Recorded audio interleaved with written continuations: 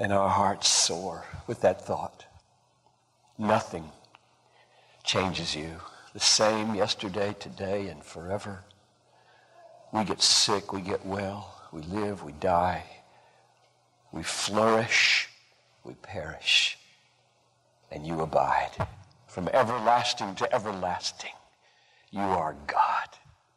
And we thrill to know you. Let the wise man glory not in his wisdom. The strong man glory not in his strength. Let us glory that we know you.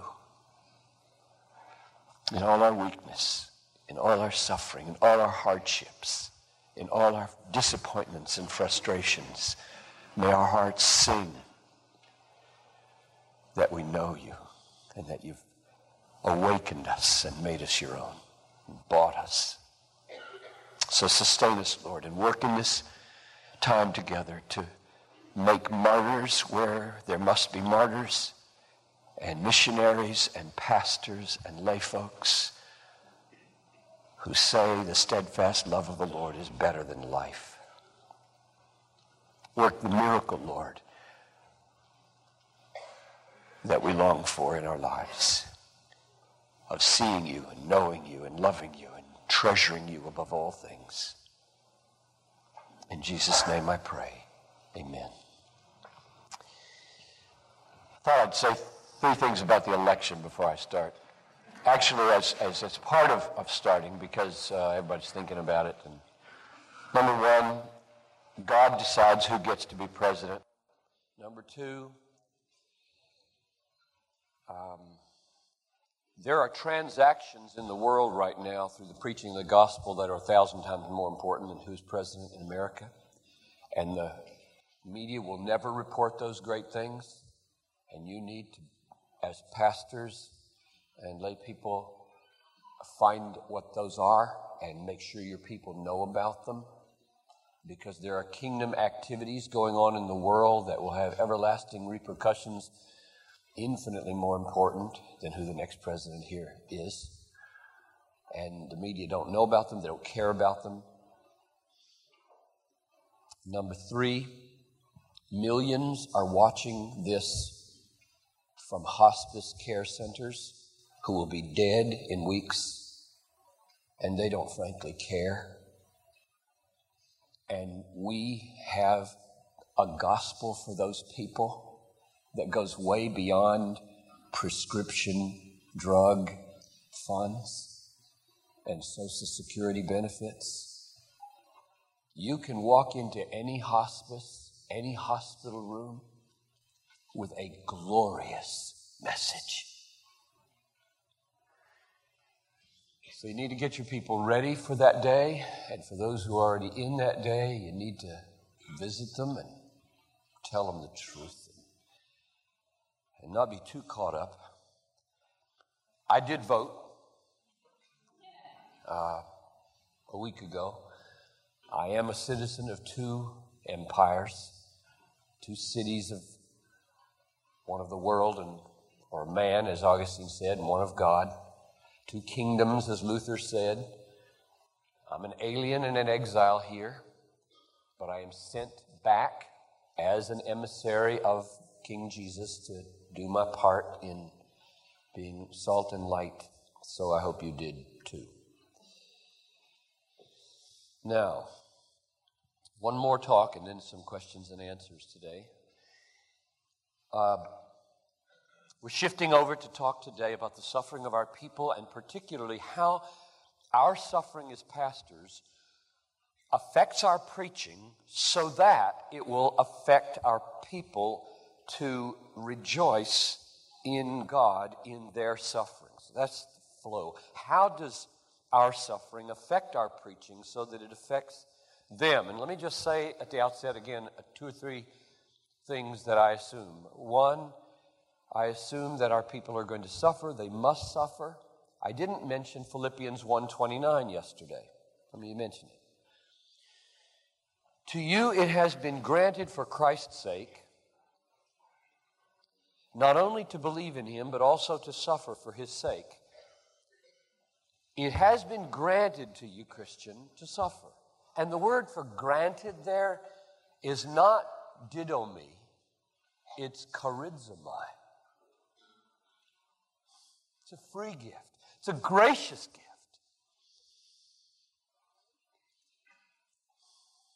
The New Testament is a radical book. It is a strange and radical book that calls suffering a gracious gift.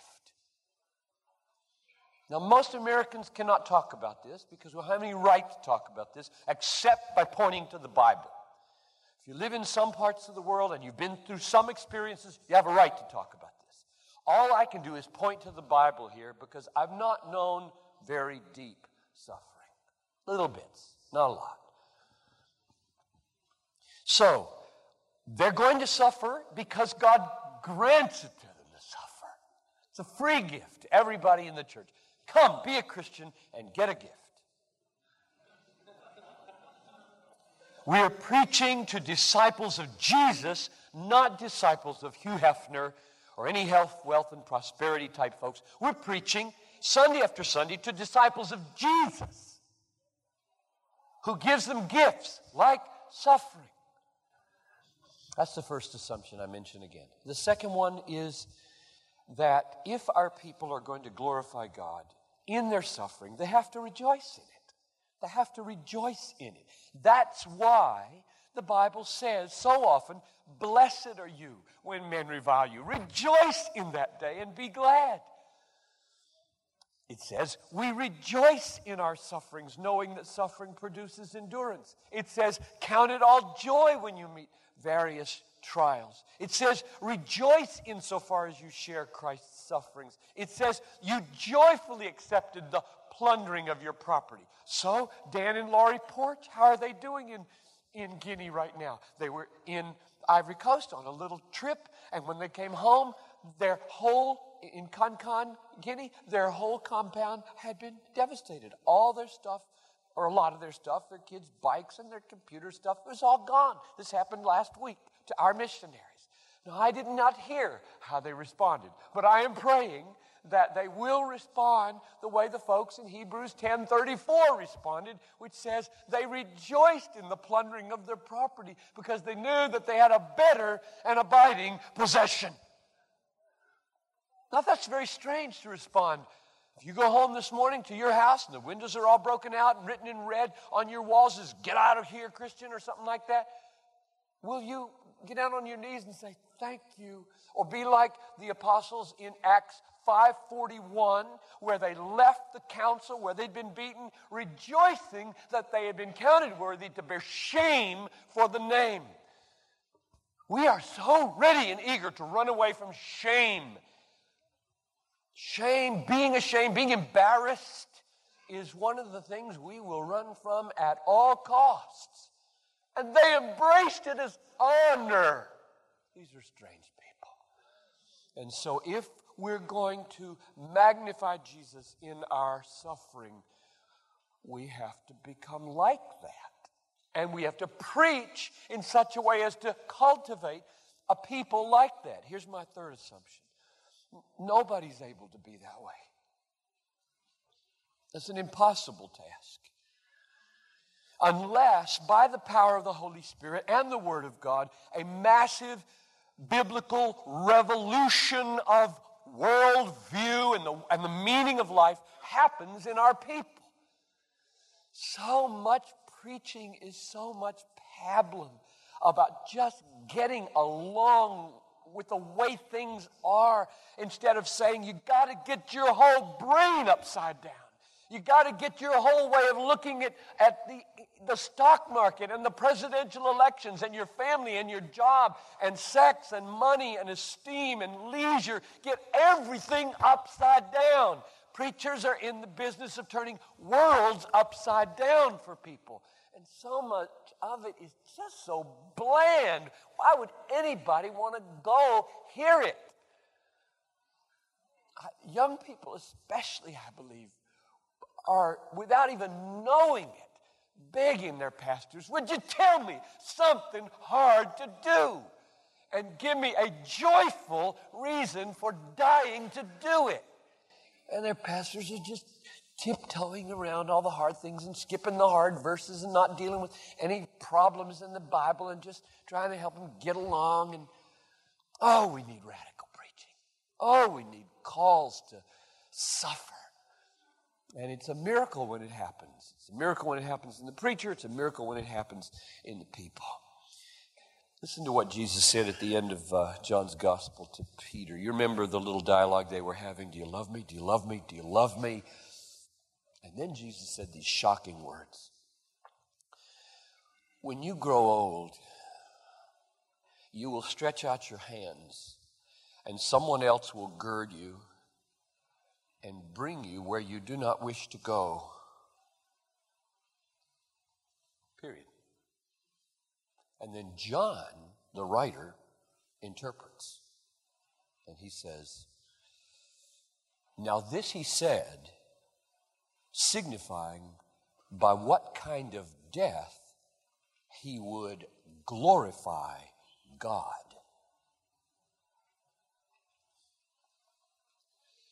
God has appointed a way to die and a way to live to you by which you will glorify him. Our dying is for the glory of God. Our living is for the glory of God. God appointed that Peter be crucified. And tradition has it upside down. That's not pretty. I'm sure he screamed until his mouth turned raw. Because it's not a voluntary thing when somebody drives a stake through your feet or hands, whether you scream or not. It's not voluntary. And it was for the glory of God. How? Well, by Peter's embracing it and saying, as he walked to it, to die is gain. That's the way you glorify God in dying. To count dying gain because you go to be with God. So here's what I want to do in the time we have together now, is to maybe look at 3 or 4 things that the suffering of a pastor will do to his preaching for the sake of the suffering of his people. Number 1, God has ordained that our preaching become deeper and more winsome as we are broken and humbled and made low and desperately dependent on grace by the trials of our lives. God has ordained that our preaching become more winsome, more deep through the lowliness and brokenness that comes into our lives through trials. Listen to how Jesus said it in his own case. Come to me, all who labor and are heavy laden, and I'll give you rest. Take my yoke upon you and learn from me, for I am meek and lowly. Now, you see the connection between learning from him and lowliness in him. See that? That's a model for us. Now, Jesus was that way by nature. He was lowly by nature. We are arrogant by nature. We are self-sufficient by nature. We're self-exalting by nature. The only way God can get us broken and lowly and meek is to break us. And he does it with suffering. And therefore, our suffering is designed to make us lowly. Here's the way Paul said it. I read this yesterday. We were so utterly, unbearably crushed that we despaired of life itself, so that we would rely not on ourselves, but on God who raises the dead. In other words, if you're going to preach and come across so that there are no pretenses to self-sufficiency, he's got to break you. We were crushed so that we would rely on God, not ourselves. So God's design in getting Paul to the position where he's a crushed man and a dependent man and a childlike man and a lowly man, so that he smells like a mercy lover in front of people. He crushed him to the point of death. Don't begrudge the seminary of suffering. We'll make a preacher out of you. John Newton, whom I'm reading to get ready for this pastor's conference that you heard about. And so you're going to hear Newton 2 or 3 times here, because I've just been reading his letters. And, he wrote Amazing Grace and was the old African blasphemer and the slave trader and had to do a lot of repenting. Here's what he wrote. It belongs to your calling of God as a minister that you should have a taste of the various spiritual trials which are incident to the Lord's people, that thereby you may know how to speak a word in season to them that are weary. And it is likewise needful to keep you perpetually attentive to that important admonition, without me you can do nothing. Now, when I say he wants to break us, humble us, make us lowly, make us dependent on grace and mercy, so that there's an aroma about us that this man lives by mercy. He's desperate for mercy to get through his days. I do not mean you don't speak with boldness, or you don't speak with courage, or that you don't take up hard issues, or that you don't say with a loud voice, "Thus saith the Lord." I don't mean that. What I do mean is the boldness will be broken-hearted boldness. And the courage will be contrite courage. And when you contend for the truth in moments of crisis where doctrines are being denied, you will be a tender contender. We don't need more harsh, brash, mean-spirited pulpits. You can attract a crowd that way. Usually there'll be a crowd of angry, pugnacious people who are glad they found somebody who will beat their drum against liberals or against Democrats or against Republicans or against somebody. We finally found somebody who will pound on our enemy. You can grow a church as an angry pastor, but you will drive away suffering people. And that's not what shepherds are supposed to do. But they are to be bold, and they will drive some people away in their broken-hearted boldness. Number 2, God has ordained that when we preach from weakness and suffering, sustained by the joy of Christ, people see that Christ is treasured and they are loved. He has ordained that when we preach out of weakness, out of suffering, and we are manifestly being sustained by joy in God, in Christ, people at that moment, in that kind of preaching, see that Christ is treasured and they are loved. Now, this is tricky because of heart and culture again.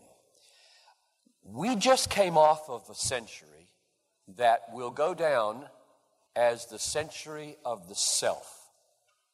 It will have other names, the century of blood. It was the most violent century in the history of the world. And it was, at least in the West, the century of the self. And almost all virtues were redefined in the 20th century to put the self at the center of them, especially the virtue of love.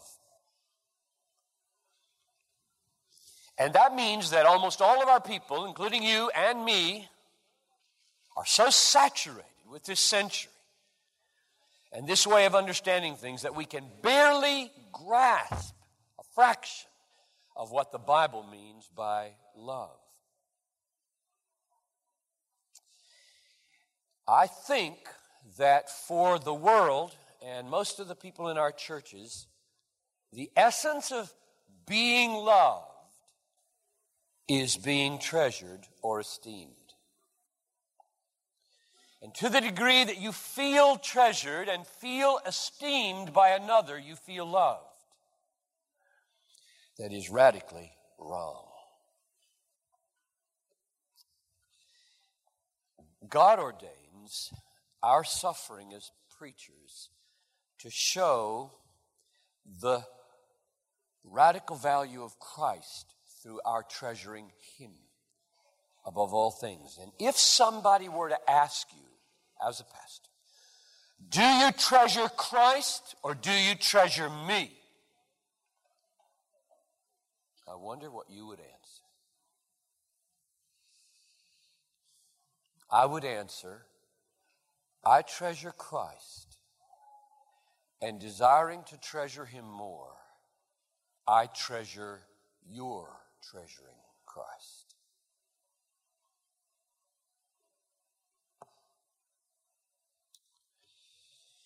And my guess is that for most 20th century people, that will not satisfy their desire to be loved. Because they believe that your treasuring must terminate on them if they are to be loved, not God. Your treasuring must terminate on them and their value, not God, for them to be loved. I don't think that's right. I don't think that's what New Testament biblical love is. And therefore preaching is very hard here. Because if you want to preach so that biblically they see that Christ is treasured and they are loved, you have to change the way they feel and think about being loved. And what would that be? What would being loved feel like biblically? And I would say that being loved biblically feels not like you are making much of me, but that you are patiently helping me enjoy making much of God.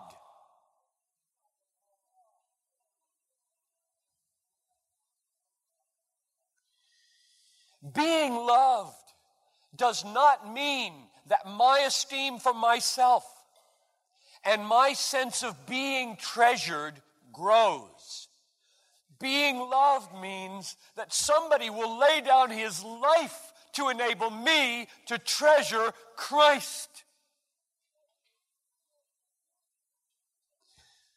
Because if you preach in such a way that you define being loved as being treasured, treasuring terminates on them and they feel it that way, you hand them right into the hands of the devil and right into the hands of the world, who is working overtime to get them to put themselves at the center of the universe, and you are avoiding the hard work of pointing them to the one reality that can satisfy their vacant, empty, craving souls, and that is God and the treasuring of God as their all in all, while they forget about themselves.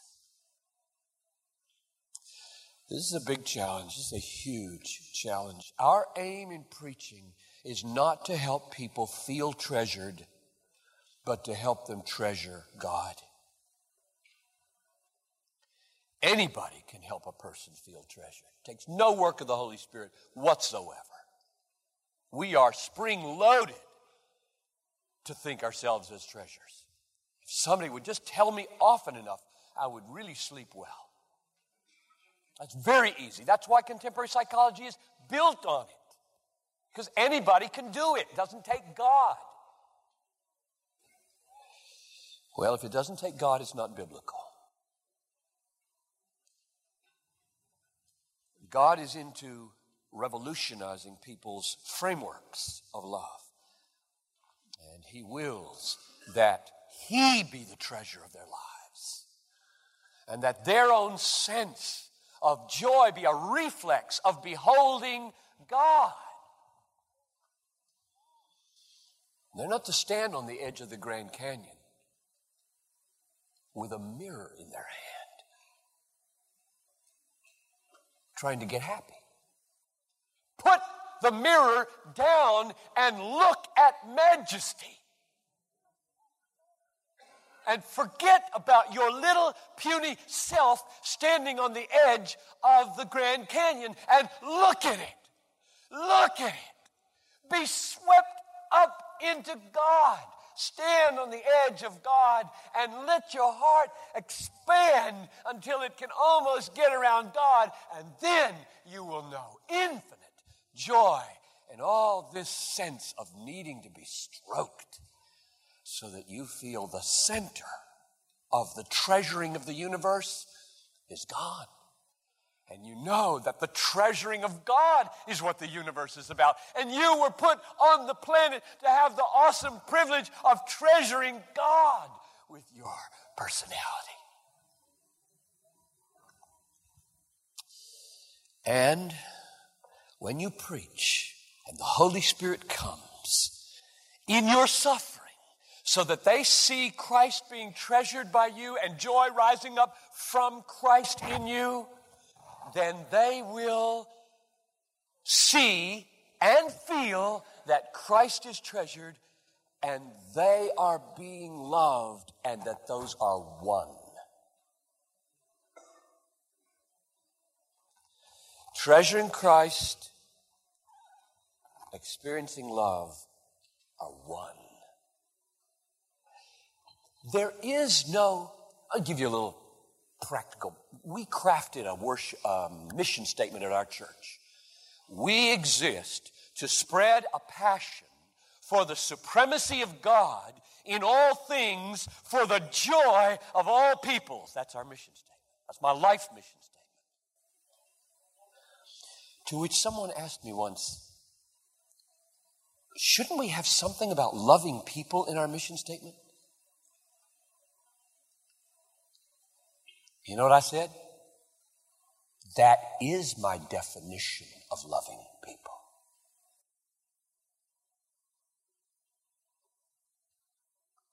I exist at any cost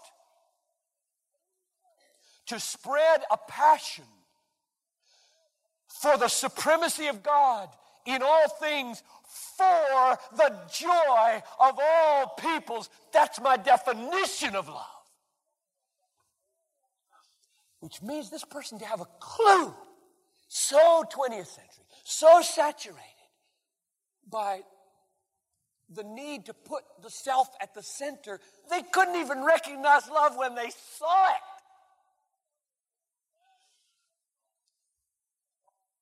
If you'll lay down your life to so speak and so embrace a people that they come to have a passion for the supremacy of God, for their joy, what else is love? Unless you're a 20th century self-centered person. And then that won't satisfy you. You got to have yourself more at the center than that. Well, we got our work cut out for us in preaching. Number 3, the suffering of the preacher helps him see from Scripture what he must say to his suffering people. The suffering of the preacher helps him see in Scripture what he must say to his suffering people. Now, I saw this in the Psalms, and I heard Martin Luther talk about it, so I'm going to let Luther talk about it for a minute. Luther got this so right. Luther suffered a lot. And he saw in Psalm 119, 67, and 71 these words. Before I was afflicted, I went astray. Before I was afflicted, I went astray. But now I keep your word. It is good for me that I was afflicted, that I may learn your statutes. I won't embarrass anybody teaching exegetical methods, but is that one of them in your class? Do you have, along with Greek and grammar and syntax and historical backgrounds and cultural backgrounds and audience blah blah blah and suffer? We'll add it to the syllabus because it's biblical. It was good for me that I was afflicted, that I may learn the meaning of your statutes. If we don't suffer, we won't get it. A non-suffering person will not understand parts of the Bible. Here's what Luther said. I want you to know how to study theology in the right way. I have practiced this method myself. Here you will find 3 rules. They are frequently proposed throughout Psalm 119 and run thus: oratio, meditatio, tentatio. Prayer, meditation, tribulation. And tribulation, he says, Anfechtungen in German, he called the touchstone of theology. They teach you not only to know and understand, but also to experience how right, how true, how sweet, how lovely, how mighty, how comforting God's Word is. It is wisdom supreme. And he proved it in his experience over and over again. He wrote, and this is typical Luther. I love to read Luther. He's just so bombastic. And he has to spend hours repenting at the end of every day because of what he did with his mouth. And so I feel so kinship with Luther in this. For as soon as God's word becomes known through you, he says, the devil will afflict you with and make you a real doctor. Meaning a doctor of the soul. Make you a real doctor, and will teach you by his temptations to seek and to love God's word. For I myself owe my papists many thanks for so beating and pressing and frightening me through the devil's raging, that they have turned me into a fairly good theologian, driving me to a goal I should never have reached. Well, that's typically Luther, but remarkably true. There are many reasons to love your enemies. Jesus said to. It's godlike. You might win them. And they are good exegetical helpers. Psalm 119, verse 71 teaches that the suffering of the preacher opens to him the scriptures in a way that he would not otherwise know them. And so it shows him what to say to his people. So let's linger here for a minute and ask, all right, what do you see in the scriptures to say to your people if suffering opens your eyes to see it? And here, I think I have 2 or 3 things. One is real obvious. I've said it already. But number 1, when by suffering you are granted eyes to see a theme in Scripture, like your people will suffer, you'll preach that. That's why I've been preaching it here. It'll be running through your sermons. You will preach to your people that they must get sick. You will preach to your people that they must be persecuted. You will preach to your people that they must die. Let me give you a text for each of those. Number 1, they're going to get sick. You will go with them to Romans 8:23. We ourselves, having the first fruits of the Spirit, even we ourselves, groan within ourselves, waiting eagerly for our adoption as sons, the redemption of our body. This groaning body, we want to put it off. We want to have it clothed with super life so that we will not suffer sickness like Paul suffered and Timothy suffered and everybody suffers. Or it says in Revelation 21:4, our crying and our pain and our tears will be taken away in the last day. And I mention that because you will teach your people to pray for healing. And you will teach them that the blood-bought, full and final healing is for the last day when all tears will be wiped away, according to Revelation 21. one. And in the meantime, God sometimes gives you a down payment of that, and sometimes He doesn't. He's not obliged to. It's an over-realized eschatology to think Christians won't get sick. So you'll teach your people to get sick. You'll develop a theology of sickness. 1980, sixth sermon that John Piper preached to his new church when he came as pastor was entitled, Christ and Cancer.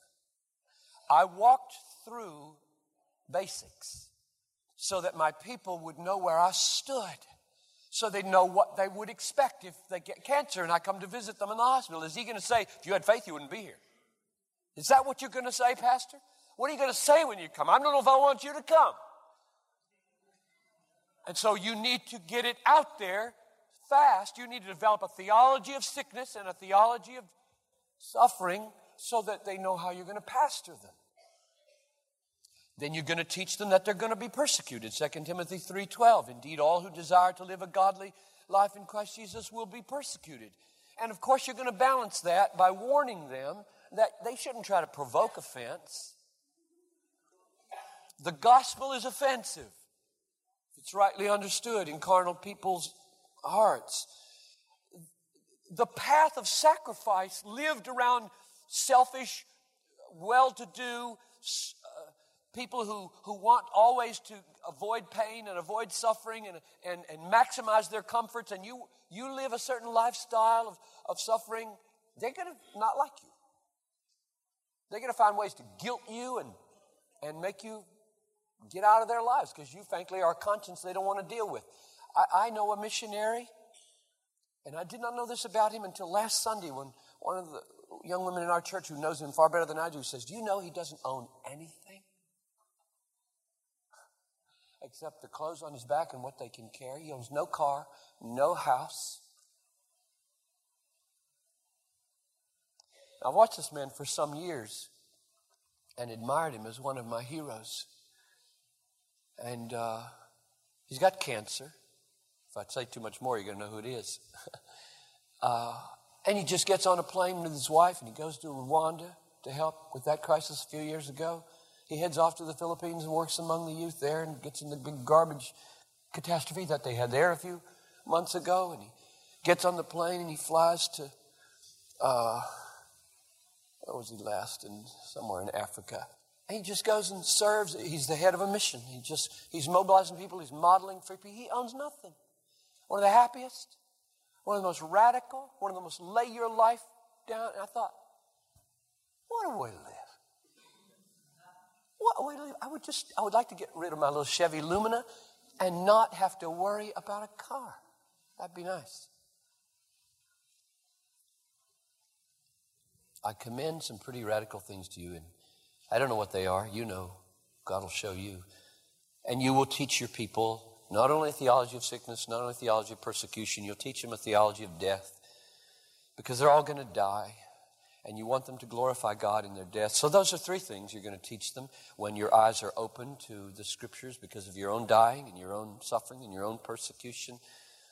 And you might say, my goodness, you're so taken up with death, and what about life, we're going to say? Some people are supposed to live.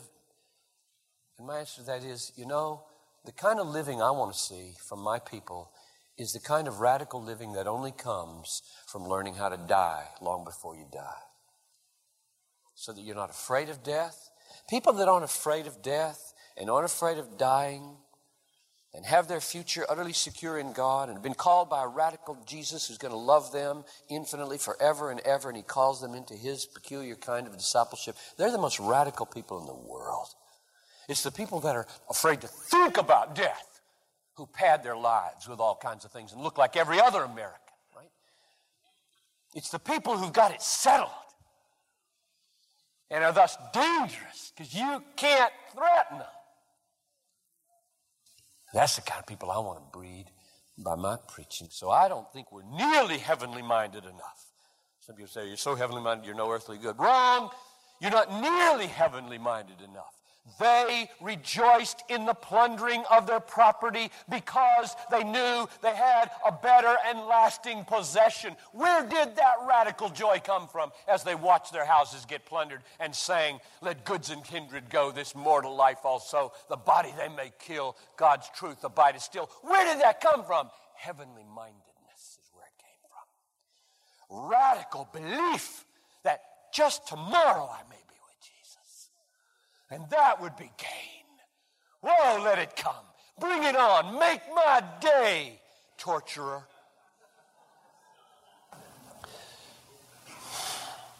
And then you're going to teach them not only that they suffer, that they get sick, that they die, that they are persecuted, but that God is sovereign over all their sickness and all their persecution and all their, and that he designs all of their suffering for their everlasting good. I think John Newton is right when he says that one of Satan's chief devices against God's people is, quote, to hide from them the Lord's designs in permitting Satan thus to rage. You don't want to hide from people the designs of God in their suffering. Satan wants you to hide. And it's a tragedy today who is complicitous with Satan on this. Some of you will stumble over the word designs. God really designs, plans, has a purpose beforehand for your sufferings. William Barclay, everybody was reading a generation ago in the pastorate, was an old-line liberal in Scotland. I was amazed how many evangelicals used his commentaries. He wrote in his spiritual autobiography, "I believe that pain and suffering are never the will of God for his children." In other words, God never has purposes in your pain and suffering. It's never his will. It's never his plan. Open theists are the people today that are assisting Satan in concealing the designs of God in our suffering.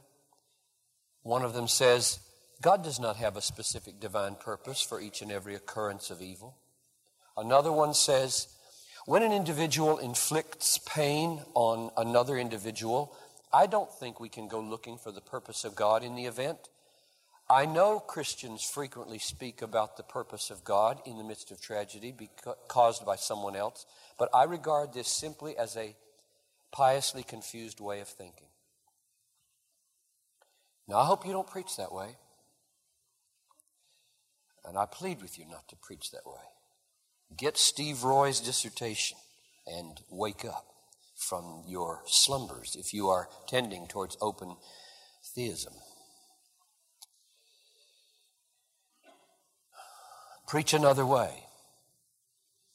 And to the degree that you suffer, and God is with you in your suffering, and you rejoice in your suffering, then you will see in the Bible more clearly, and you will say it more sweetly, and you will experience it more deeply, the purposes of God in suffering. I'll list them for you. You will teach your people because you've experienced it deeply, and you'll teach it with tenderness. You won't beat them with this. You will patiently help them to discover this. I've been working for 20 years with some people to help them understand the sovereignty of God, and some of them still don't get it. And that's okay. We're going to keep working on it until one or the other of us dies and we understand fully. But here's what I want them to see. I want them to see that all their suffering is the discipline of their Father for their good. Hebrews 12. All their suffering is the refining fire of faith. 1 Peter 1:7. All their suffering is the crucible of perseverance and character and hope. Romans 5:3. All their suffering is the preparation of eternal weight of glory beyond all comparison. 2 Corinthians 4:17.